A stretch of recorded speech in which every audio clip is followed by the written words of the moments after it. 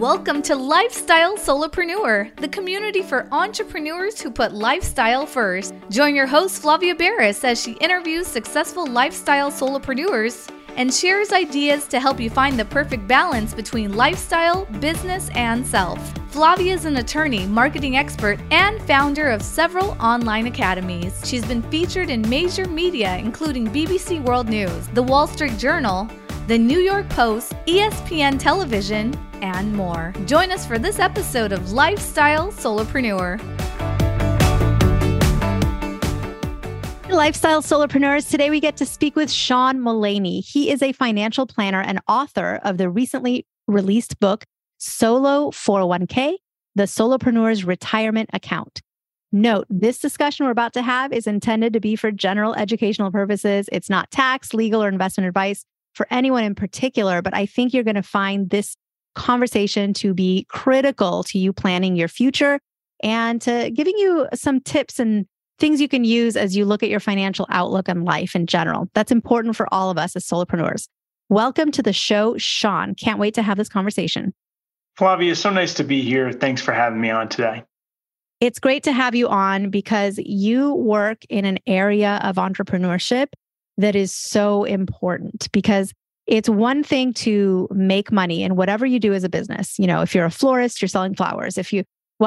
Florists might say, I'm not selling flowers, I'm selling experiences, but you're selling your craft, your product, your services. But I love that you also help people with kind of that next question, which is, all right, I've made the money. Now what? Yeah, Flavia. So, I'm a financial planner, and there's just a lot of pain points out there about money and finances. And some of us come from maybe families where money wasn't discussed or wasn't managed well. Today, there are things that can be done that can help folks optimize for their own financial future, thinking about today and also thinking about tomorrow. And when one is a solopreneur, one doesn't get the email from HR saying, oh, here's the portal for the 401k. Please make a contribution election. Please make an investment election. You got to do it yourself. But I've found that with the additional challenges comes additional opportunities. You find that psychologically, people don't want to think about the future too much. Like you want to look ahead a certain number of years, but maybe not that many years, but that it's hard for someone to visualize, what am I going to need in 20, 30 years? And let's start planning for it now.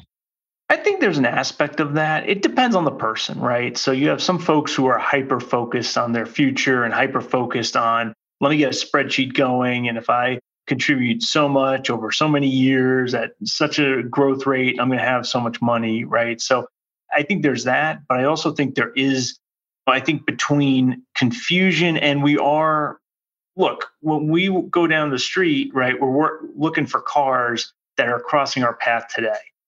Our mental focus is so in the present, which is good in a sense, absolutely is good, but it gets abstract, right? We have to think about things like inflation. And so today's dollars aren't the same as tomorrow's dollars.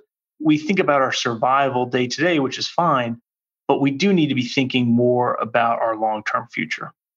When you hear reporting on what is like our baby boomers and the generations that come after them, how much they have saved for retirement, how secure they are in retirement, you keep hearing over and over again that there's sort of a shortage, that a lot of people ended up at retirement and didn't plan, didn't have enough, don't have enough retirement income to keep them going.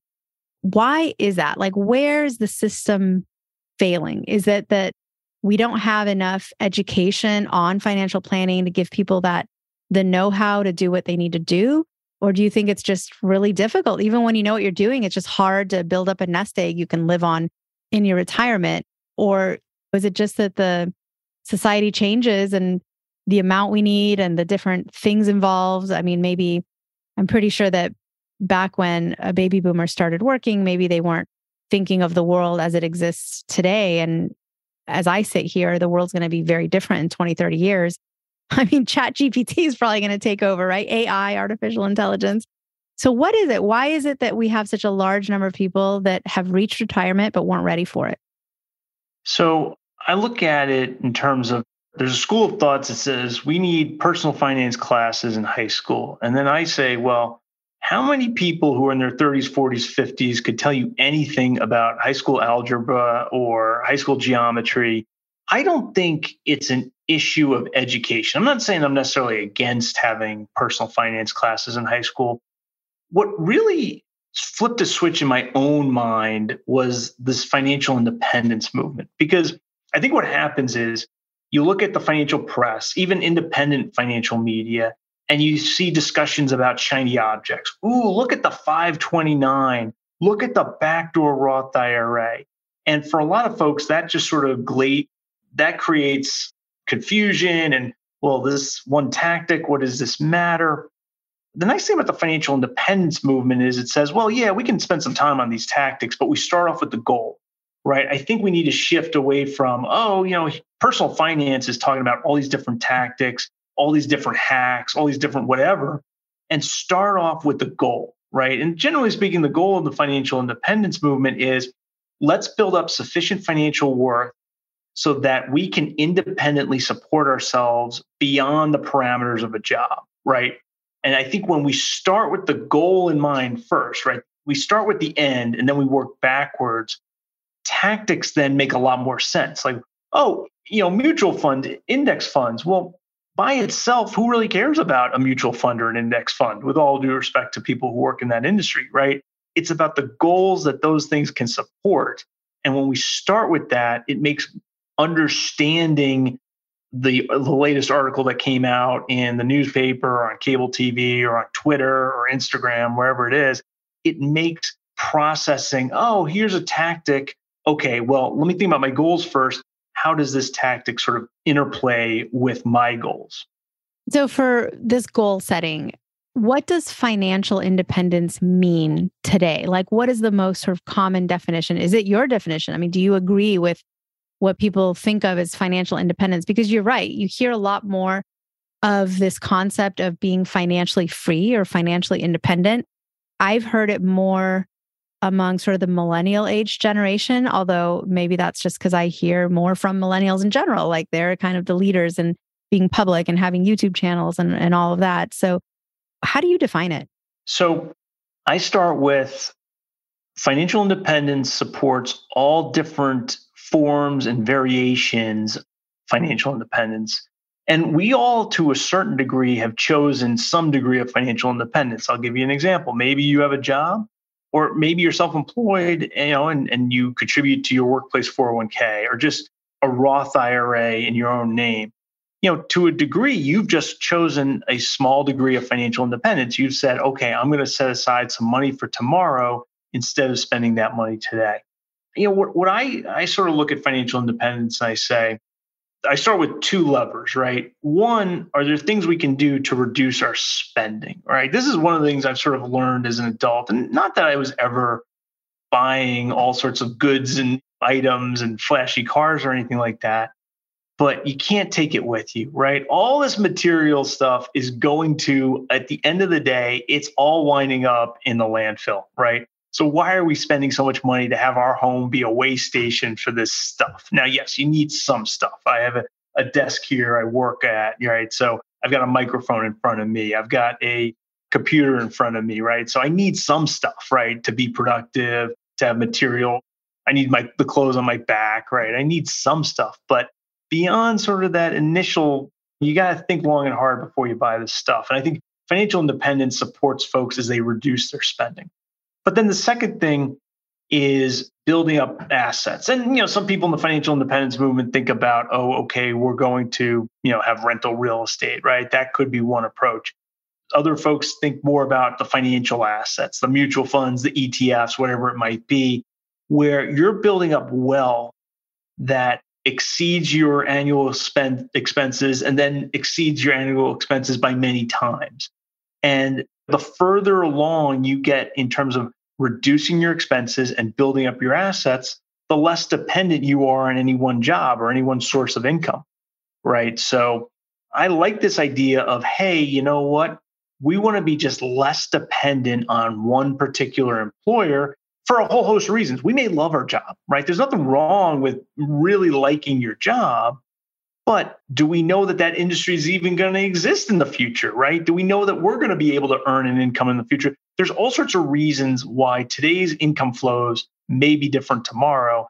And I think the financial independence movement is playing some defense in some ways, saying, look, if we can reduce our expenses and build up our financial assets, we can be less dependent on our current employment situation, which is good for a whole host of reasons, even if we really like our current employer.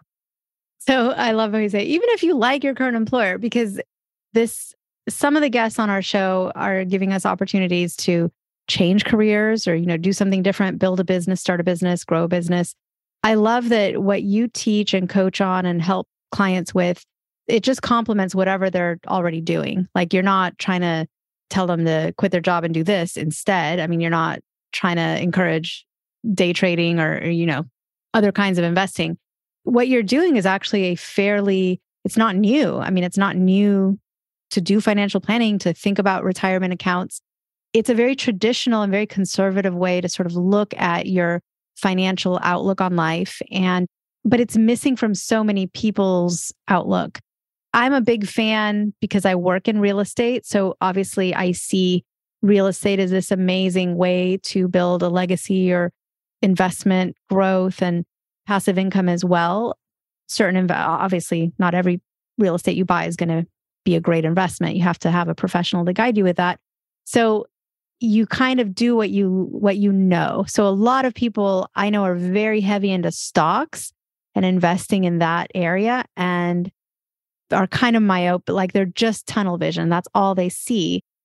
Others are, I'm just going to put as much as I can into an IRA account or, Roth IRA. I'm going to put things into a 401k and that's where all my excess money's going to go. And I'm going to just focus on that as where I invest. Others just want to invest in something like bonds or just something, even CDs at their bank. And do you find that sometimes you kind of have to help people see the bigger forest? Like there's many different ways to look at your financial planning. Or do you find that you actually have to rein people in the other way and tell them, look, stop like the shotgun approach. Like you need to be more laser focused. What's your experience with that? Yeah. So, and neither you nor I is giving investment advice or endorsing each other's products in this particular podcast. One of the things I like about financial planning, whether it's DIY or it's with a professional, is getting that plan in place. Because here's why.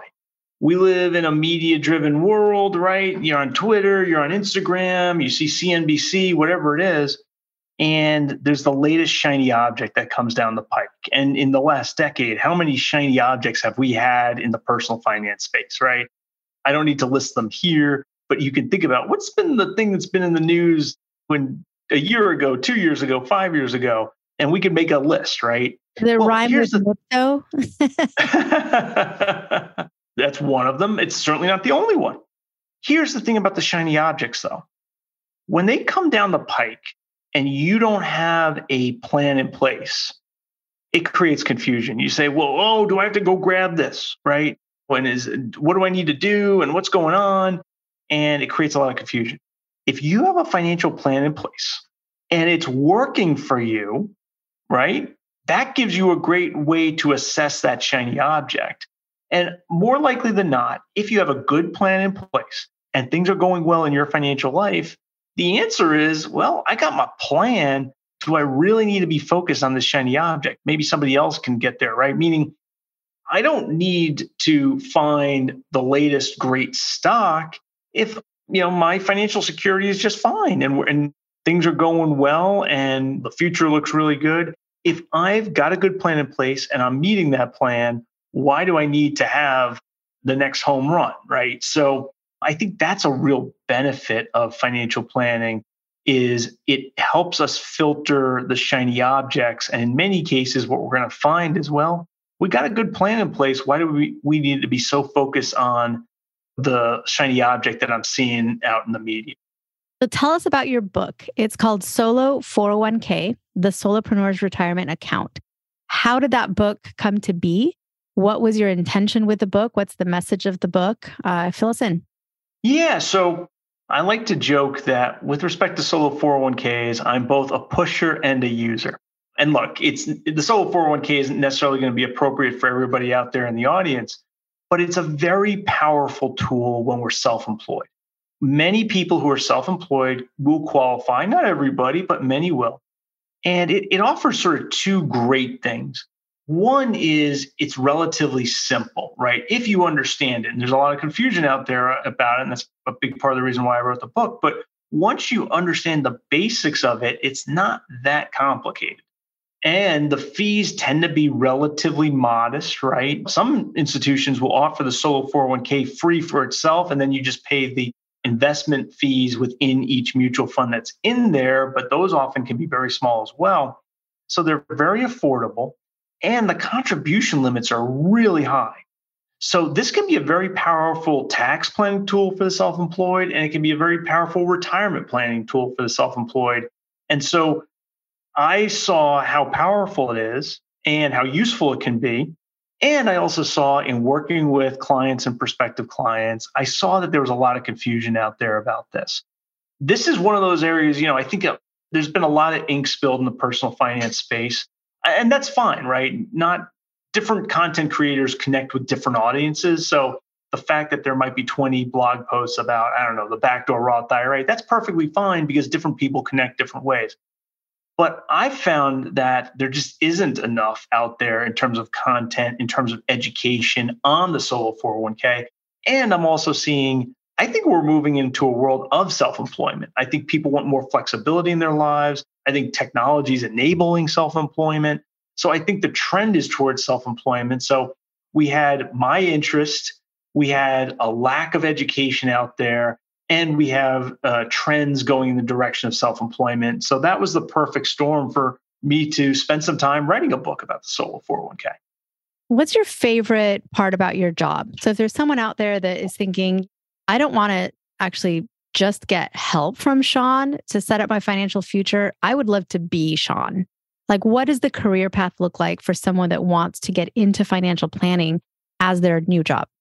Yeah, that's a great question, Flavia. It's interesting. So I'm a career changer, right? So I was in corporate tax till age 40.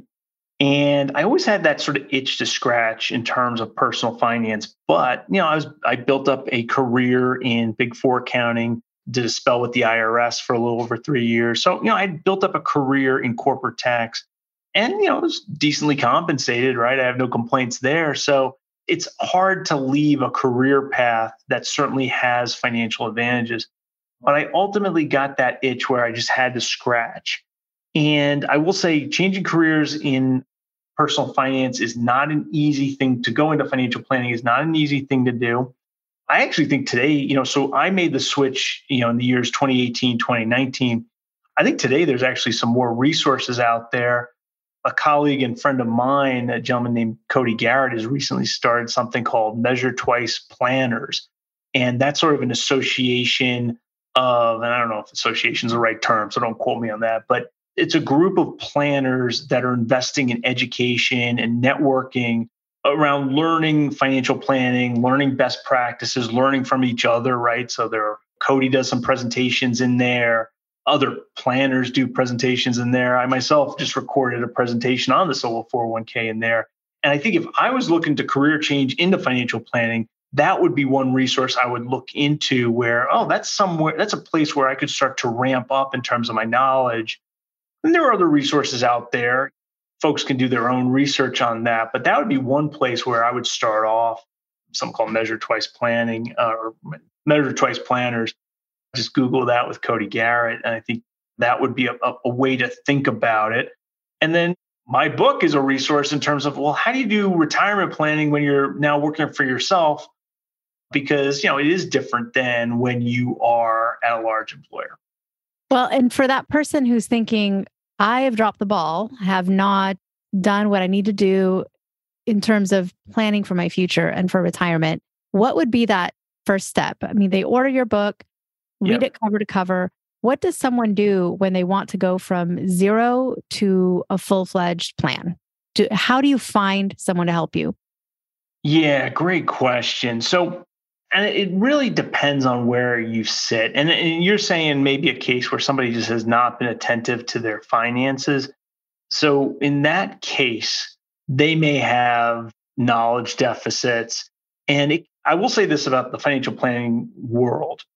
I think advisors make it difficult, right, to understand what's going on, and in terms of like what are the fees, what are the services available. I think the industry has an opaqueness to it that I have not liked. Now, look, I come from a different just industry. I didn't grow up in this industry, so that certainly informs my view of the industry.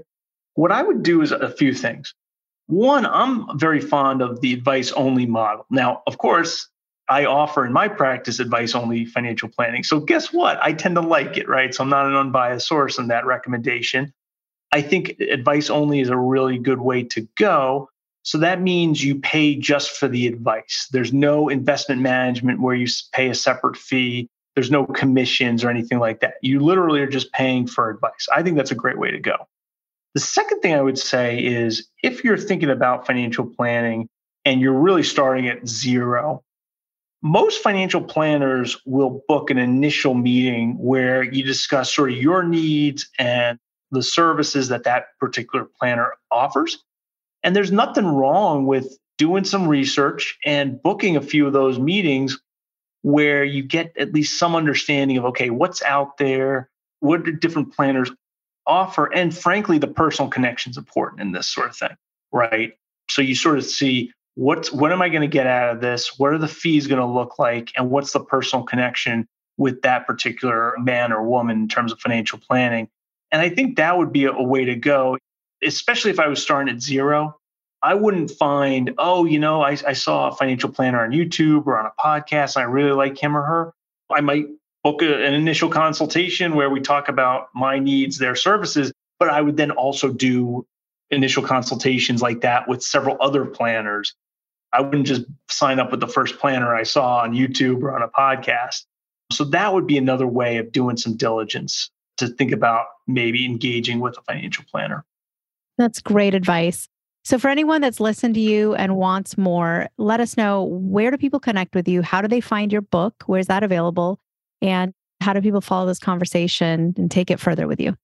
Yeah, so I'm out on the internet in several places. The book, Solo 401k, the Solopreneurs Retirement Account, is available Amazon, Barnes & Noble, a lot of the other internet electronic retailers where you buy your books. And you can just internet, Amazon, Barnes & Noble, search Solo 401k. My book should come up. If you want to connect with me, Sean Mullaney, you can reach me. My financial planning firm is MullaneyFinancial.com.